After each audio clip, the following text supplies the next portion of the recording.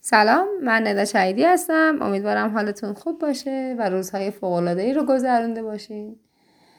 بعضی موقع ما میدونیم میخوایم چی کار کنیم. یعنی اینکه من وقتی که تا یه جایی رو خودم کار میکنم، بعد خب هدفم رو مشخص میکنم. از اونجایی که من آدمی هستم که به شدت منظم هستم، دلم میخواد برای رسیدن به اون هدفم دقیقاً خیلی تمیز به اون هدفم برسم. بهش میگن کمالگرا. من یه آدم به شدت کمالگرایی هستم و همه چیز رو در حد عالی میخوام و چون همه چیز رو در حد عالی میخوام به چیز کم قانع نمیشم و چون آدم کمالگرایی هستم ترجیح میدم یه کار رو انجام ندم یا اگه انجامش میدم به شدت تمیز انجامش بدم. اینا جملاتی هست که مغز آدم به آدم میگه و کمالگرایی درسته در ظاهری کلمه خیلی شسته رفته و تمیزیه، اما واقعا یه سد بزرگیه برای انجام دادن کارها. همه ما وقتی که میخواستیم راه بریم خوردیم زمین. من نمیگم برای رسیدن به هدف آدم ها باید شکست بخورن. من میگم اون لحظه‌ای که بچه میخواد راه بیفته و تصمیم میگیره راه بیفته، نمیگه بگه من باید مثل آدم 24 ساله راه برم. همه ما تو هر سطحی که هستیم باید شروع کنیم و باید بپذیریم که آقا ما کامل نیستیم و وقتی انجام بدیم اون کار رو کامل میشیم.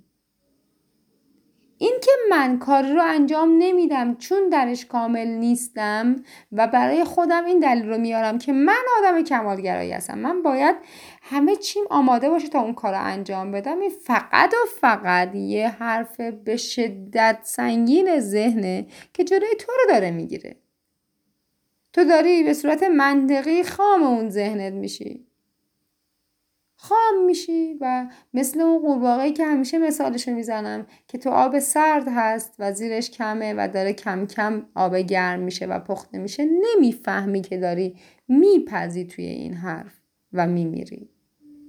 تو اگه روز اول بهت میگفتن که تو مثلا 20 سال دیگه از بس که هی به کمال مثلا 20 سالته، میگن تو تا 10 سال دیگه به اون هدفت نمیرسی از بس که منتظری شرایط عالی به وجود بیاد و تو اون کار، یا مثلا داری کارهایی رو میکنی که شرایط عالی رو به وجود بیاری و اون کارتو انجام بدی، تا 10 سال دیگه هم به اون کیفیت نمیرسی، چقدر حالت بد میشه. چقدر حالت بد میشه. یعنی حتی به خودت اجازه ندادی یک بار تجربهش کنی، حتی به غلط.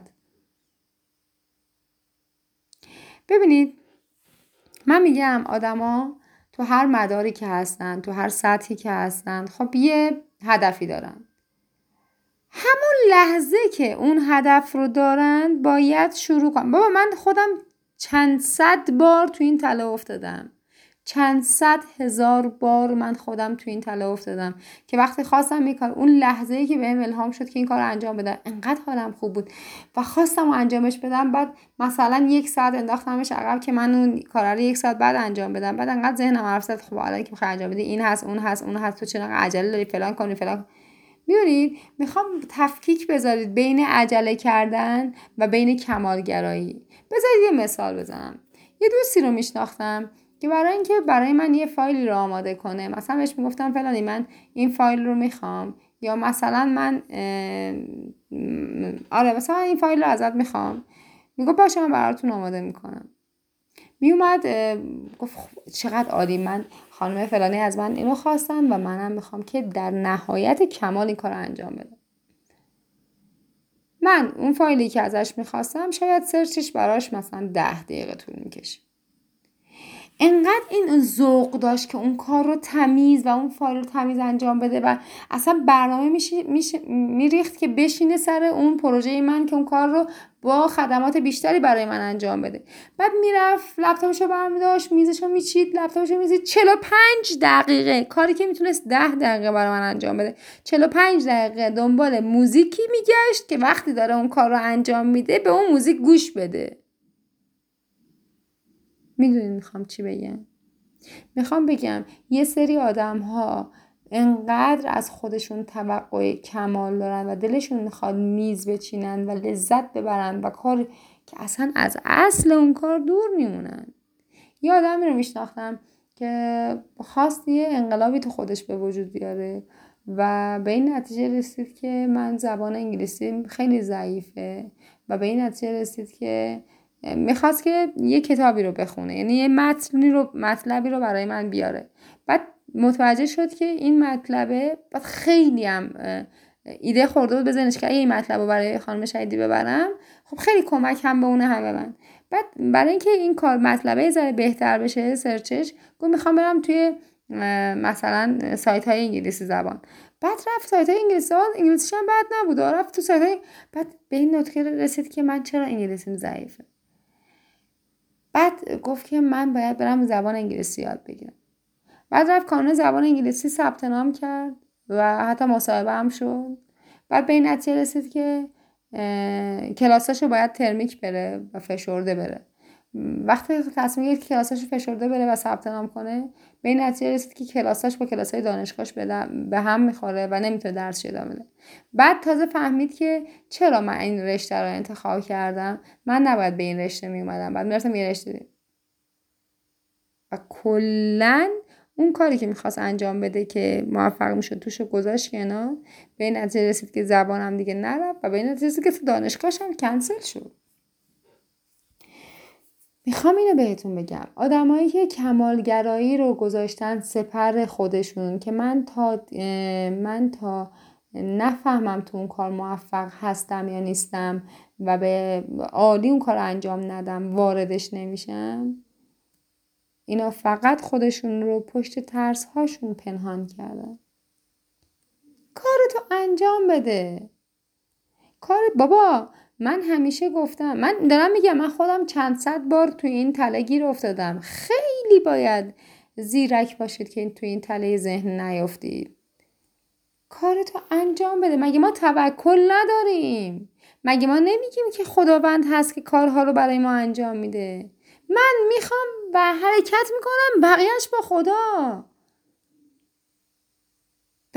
با خدا. مگه نمیگیم خدا شریک زندگیمونه؟ مگه نمیگیم خدا شریک کارهامونه؟ اینو با عجله کردن تفکیک بذارید بینش. ببینید من نمیگم یه کاری رو بگی زود باش، بعد تو اضطرار عجله وای زود باش چقدر دیر شد کاش این کارو انجام بدم. نه من اصلا نمیگم عجله کن. من میگم اگه یه ایده‌ای به ذهنت رسید عملیش کن. اون جایی که تو هستی با همون امکاناتی که تو داری، با همون درصد درس خوندنت، با همون درصد زبان انگلیسی، با همون امکاناتی که داری، بهترین موقعیته که اگه تو اون موقعیتت خوب نبود اون ایده بهت نمیرسید. بچه‌ها ببینید ایده هایی که بهتون میرسه که انجامش بدید، اگر باید صبر کنی براش که پولدارتر بشی، یا بخوای بری براش وام بگیری، یا بخوای بری براش کلاس زبان، یا بخوای بری براش یه حرکت دیگه انجام بدی، اون ایده به درد اون لحظه تو نمیخوره، انجامش نده. ولی ایده ای که تو به خاطر کمالگرایی انجامش نمیدی اون اشتباهه. ایده ای که به ذهنت میخوره و تو همون موقعیت، همون جا، تو همون لحظه، یعنی اینکه من با همین درصد سوادم، با همین موقعیت اجتماعیم، با همین سنم میتونم انجامش بدم، اون بهترین ایده است برای تو. اون قدم اوله، برش دار. فکر نکن که نه این زشته بابا، من باید خیلی تمیز اجراش کنم، من اگه یه کاری نمی کنم یا خیلی بده. بابا همه اشتباه میکنن. بابا انجامش بده، اشتباه کن، تجربه بکن. باشه دلیل نداره اشتباه کنی. ببینید زمانی که من پایان نامه می نوشتم خب بعضی از فرضیه های ما اشتباه در می اومد دیگه. بعضی از مثلا می گفتیم که ما فرض رو بر این می گیریم که این تاثیرگذار، مثلا این برنامه حرکتی روی این فاکتور تاثیرگذاره. خب یه روز استادم بهم گفت که فکر نکن فرضیه هایی که تو اثبات میکنی که مثبت هستند خیلی مهمتر از فرضیه هایی هستند که اثبات میکنی منفی هستند.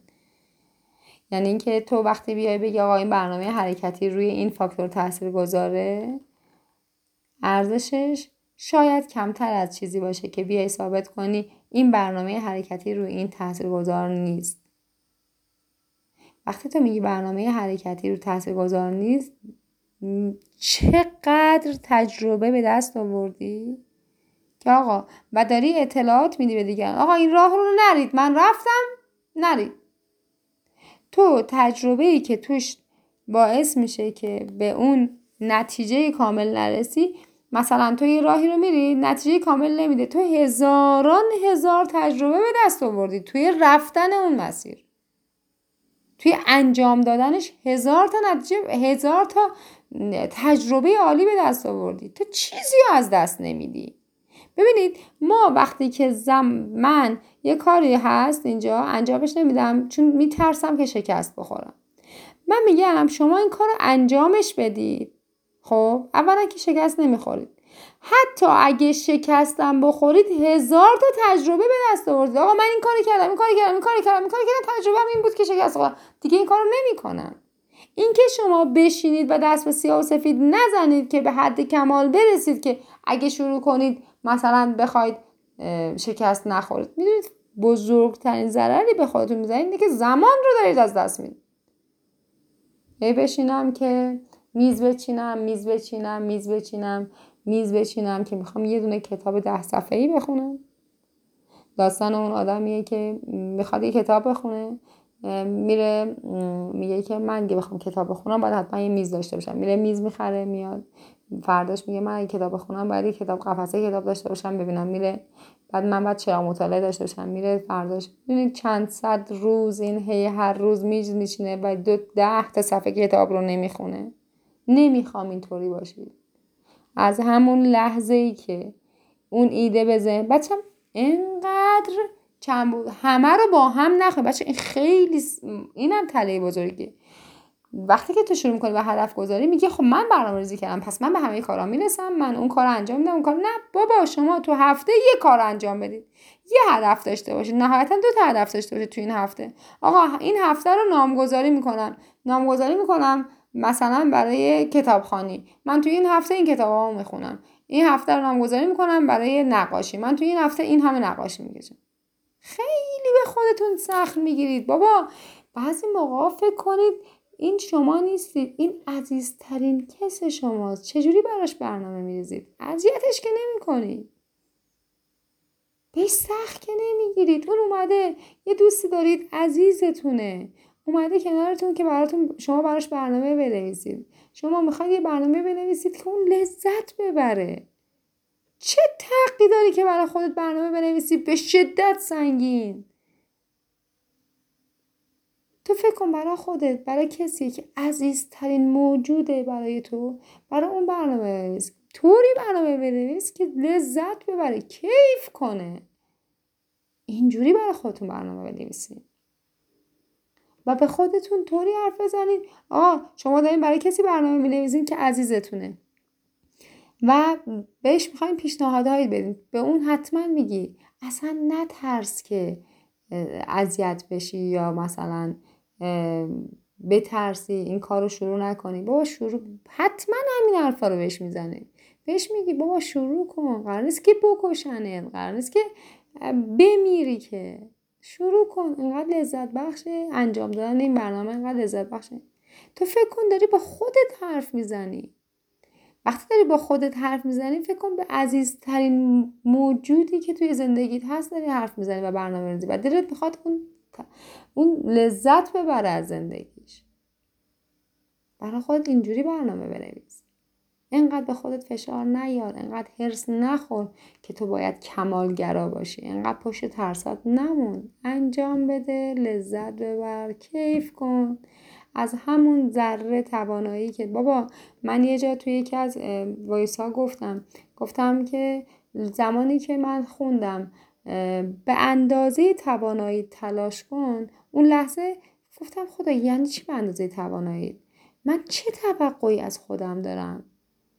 آره بچه ما چه توقعی؟ ما یه جوری برای خودمون برنامه‌ریزی می‌کنیم انگار یه ماشینیم. بابا بعضی از ساعت‌های روز ما حالمون بده، بعضی از ساعت‌های روز خیلی حالمون خوبه.